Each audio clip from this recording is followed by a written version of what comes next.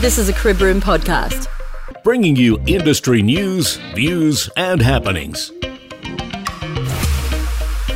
Hello and welcome to Series 2 of the Crib Room podcast. Thanks to Emijaw Services, plumbing, excavation, controlled waste and carpentry services in Calgary, Boulder, Western Australia, PL 7910.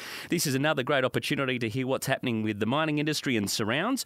I'm Glennie Wilson and here continuing to provide in 2021 content and podcasts related to the mining industry with news, views and happenings.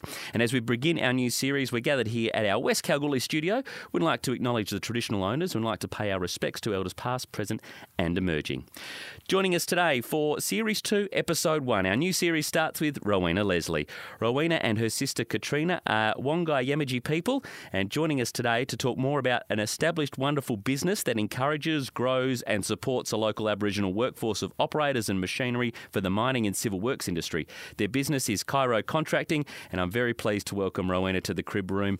Rowena, great to have you here today to have a chat to us. Yeah, thanks, Glennie. Thanks for having me. Now, tell us a little bit about your business, because the essence of your business has started, I suppose, with you and your sister, but you're a qualified lawyer, yet in 2013 you diversed into a contracting business. Tell us about the start of Cairo.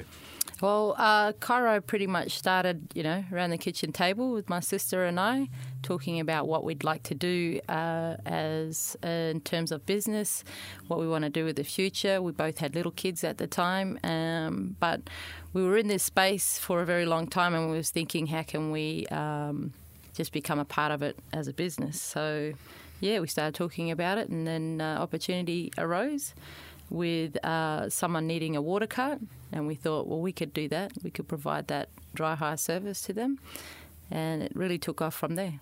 So they started off with the water cart and the dry hire, and we'll hear a bit more about your fleet a little later on. But I suppose tell us a bit more about coming from that pivot that you managed to have yourself in law. You diversified from 2018.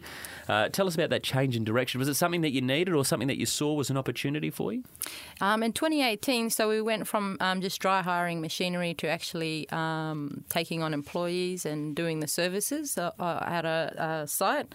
And so I think we were always looking for opportunities to grow and how to diversify our business. So it wasn't in the making in a sense, but being in the right place at the right time also helps. And so we were there. We heard an opportunity that came up, and we presented ourselves to the company. That was Anglo Gold, Ashanti, and we spoke to them about what we could provide them, and they were really happy to take us on board. You diversified, as you mentioned there, into some more mining stuff, but a water cart is very... Well, you could use it for any sort of purposes, really, and even from maybe some council works and some road works and the like. But civil and mining, is there a preference for the work you engage in, or is it just very wholesome? I think that it's... Let me start again. But civil, we've only taken up in the last 2 years. Mining has been something that we've done all of our life, so we're pretty much aware of how that industry operates. But the two industries are very different. It's really great going into civils because it teaches you a lot about short-term projects, whereas in mining you've got long-term work with those guys, so there's some certainty, but there's a different sort of energy in mining than there is to civils. So, I mean, I like mining because that's where what I grew up in. But I've learned a lot from being in the civils space. Yeah, some of the projects that you've got yourself involved in are game changers, not only for the communities on the land, but also for the future. I want to talk about the Great Central Road project because that's set to open up a very special and a very beautiful landscape. What's it like being an early contractor on this project, where you can start to see, what's going to happen down the track? Oh, look, the good thing, whenever you start a project at the very beginning, there's always teething happening, and that's learning as well. That's opportunity for growth and learning. I think it's been really good to see how it impacts in the community, the local people. So, as you know, the Outback Highway starts at Laverton, and that was a place where we spent a lot of our time growing up as well in Laverton, Katrina and I, and that's where we saw actual contracting businesses start for us in our family. So it was really good to go back there and to see it all again and see how the town has really come to life, with this activity, and really enjoyed it, seeing how the Aboriginal community has been able to participate in this project. And bringing more visitors along with that project as well is going to be very beneficial. And I suppose we'll get to a question shortly on how you're encouraging and empowering local communities. But seeing that vision now, what that road's going to create, the opportunities inside of that is going to be enormous for many of these people, isn't it? Yeah. So,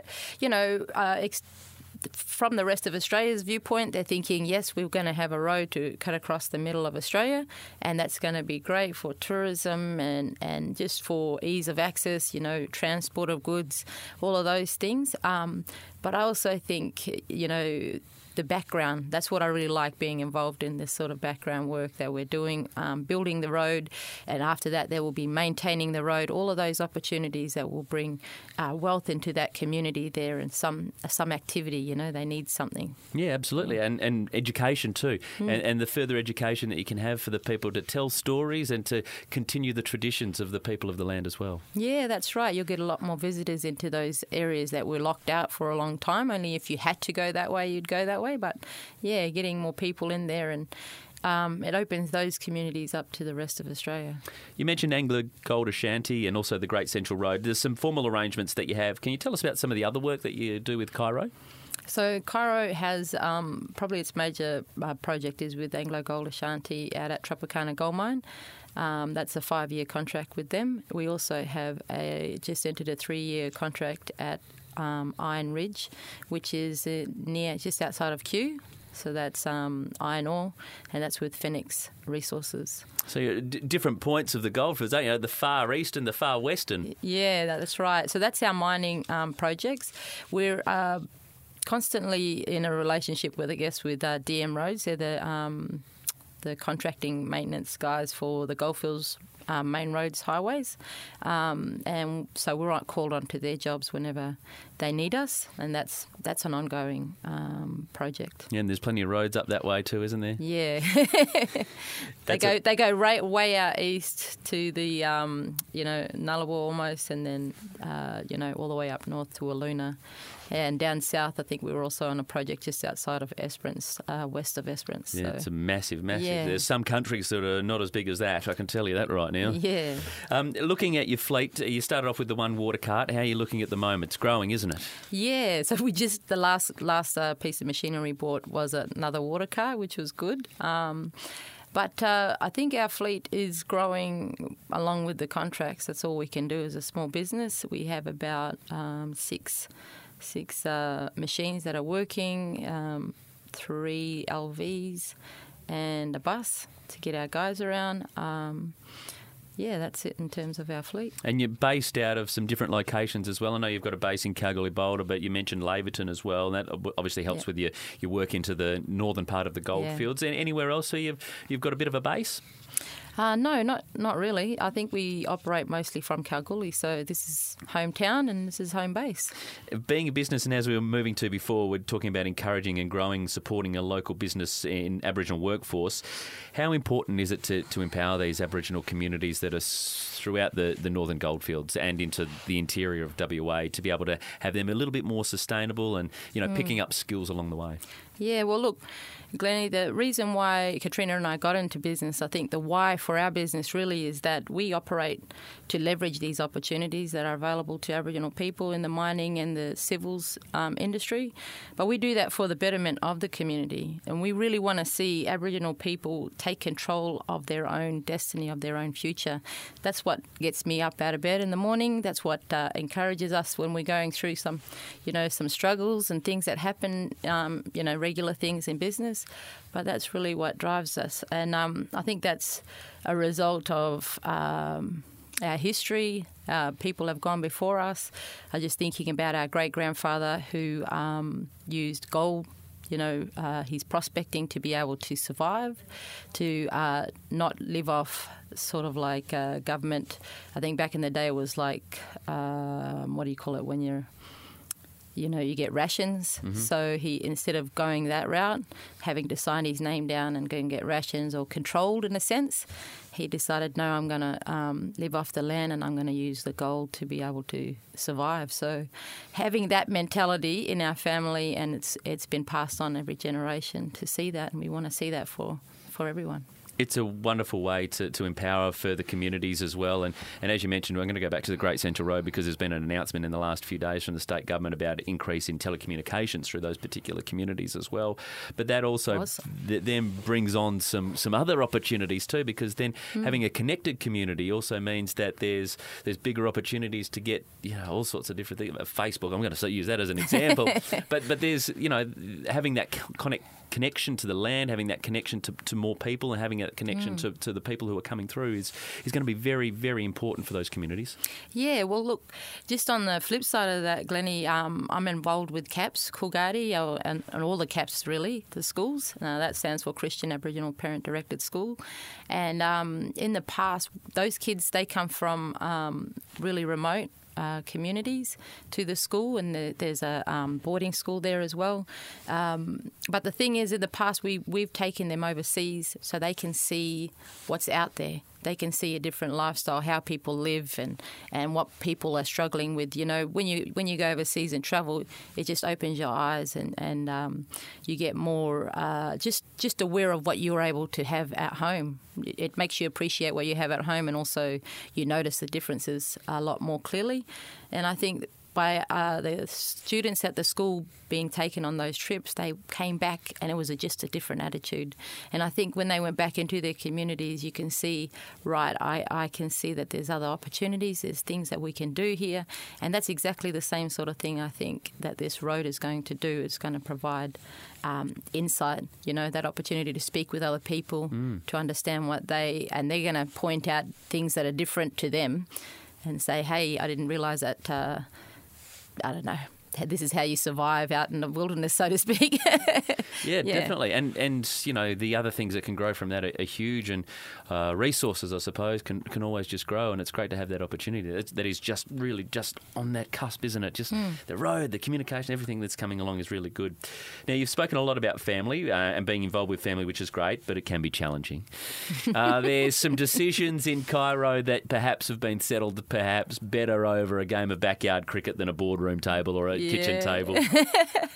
I'm trying to think of when that's happened. Honestly, I think it's really good working with family, I think, because you have an understanding of each other as well. But I think Katrina and I have a really good work dynamic where we can have differences and we don't need to, smack it out with the cricket bat or whatever. Yeah, but we probably have solved more of our problems just hanging out at the park with the kids or something, or on a phone call, or just catching up around the backyard.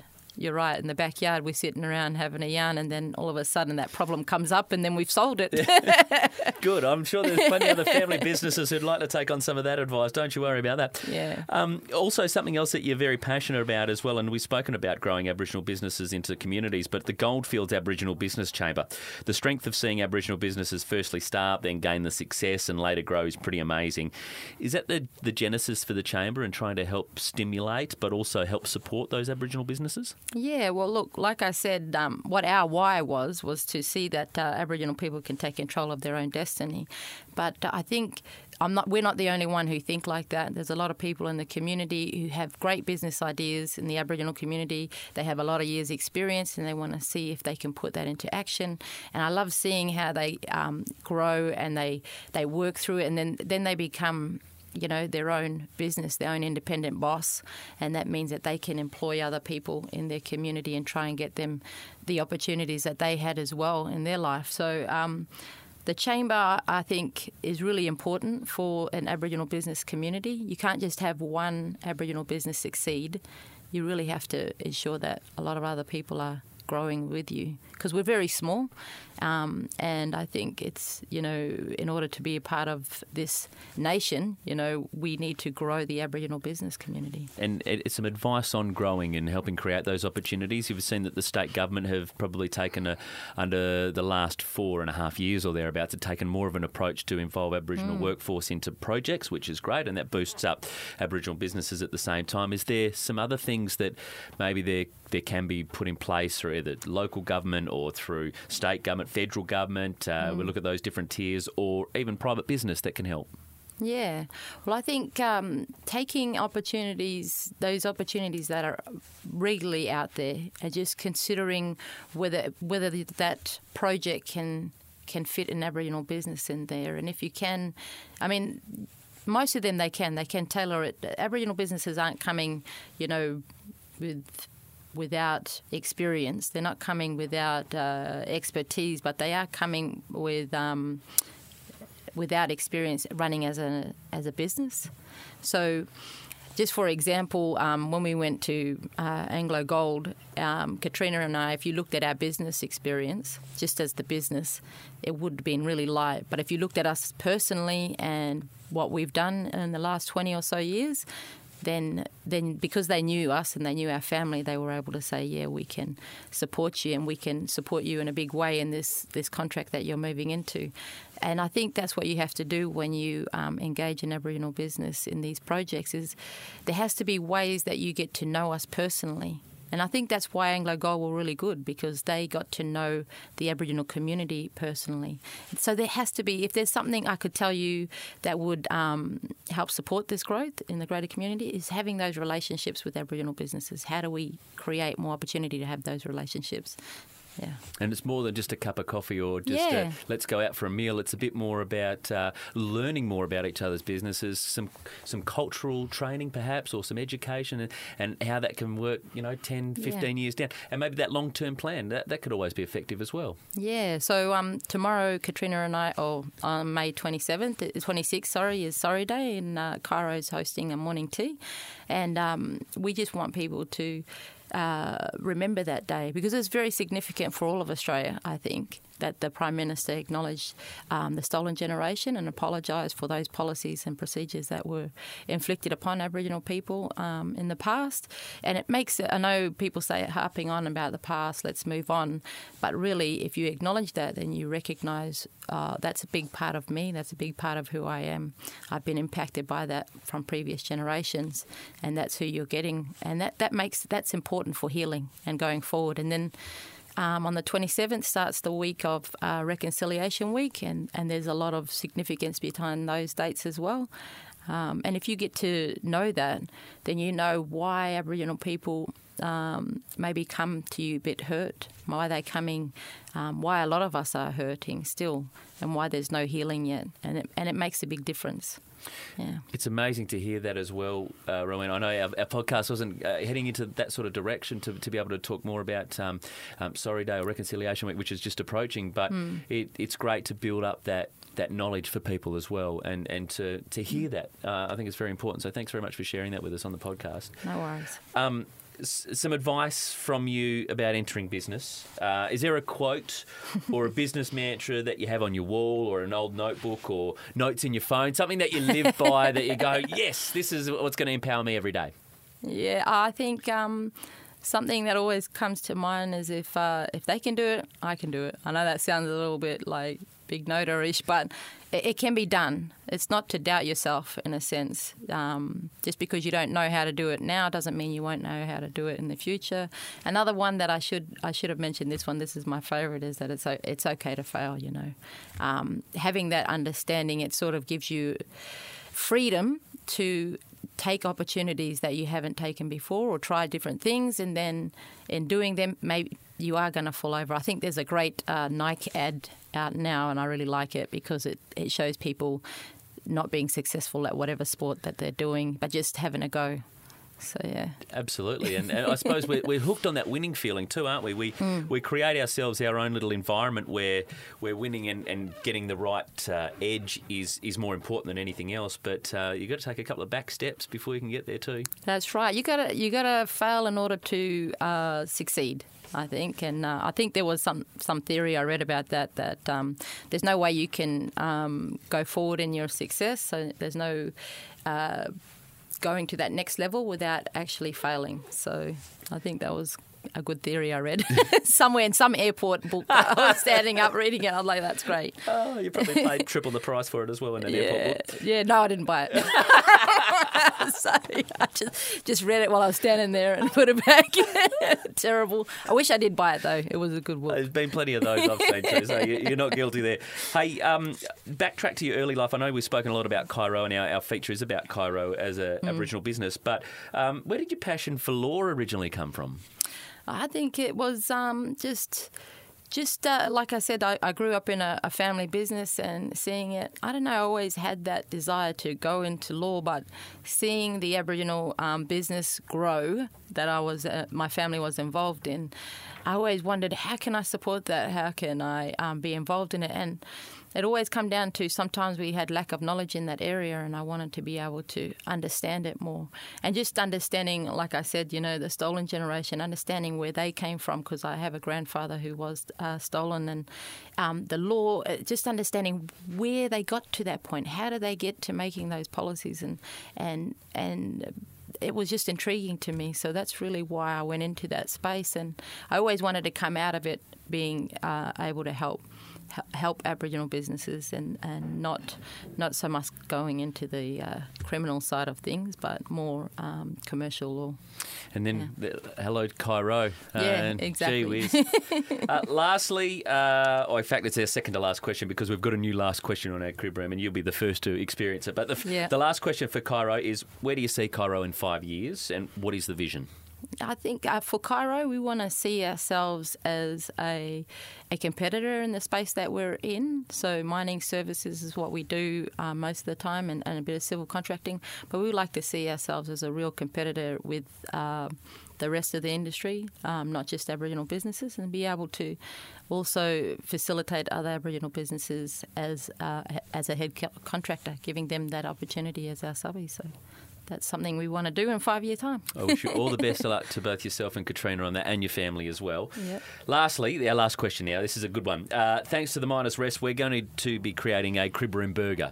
So you get to put the first ingredient onto our burger. It's the burger that's being built by a podcast. And if you and Curtis were at home, or vice versa, I reckon Curtis would get home before you, being a school principal. Yeah. Tell us about being in the kitchen, making a burger. What goes on your burger? What's a must on your burger?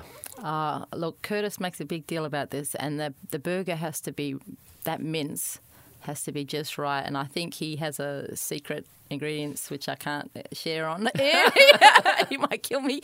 But it's a mix, and it really has to be that right, and thickness of the meat, of the burger meat, and just a bit of love, I think, in there. But it really is that burger. The burger makes the burger. It's all down to the patty. The patty makes the burger. That's it's all down to the patty. Yeah. Rowena, thanks very much for joining us on our Crib Room podcast. It is season 2 and you are part of episode 1 of the new season, but it's outstanding to hear Cairo, hear what your vision is for the next 5 years, hear how you're using your business to talk to Aboriginal communities and engage with them as well, and to grow their businesses and their communities as well. But at the same time, you seem like you're having a lot of fun. Yeah, it is. It's been great. It's been great.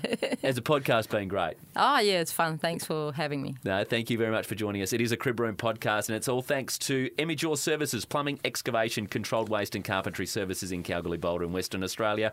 Thanks very much for joining us, Rowena, Leslie. It is the Crib Room podcast. The Crib Room series of podcasts are produced by Industry Link Media.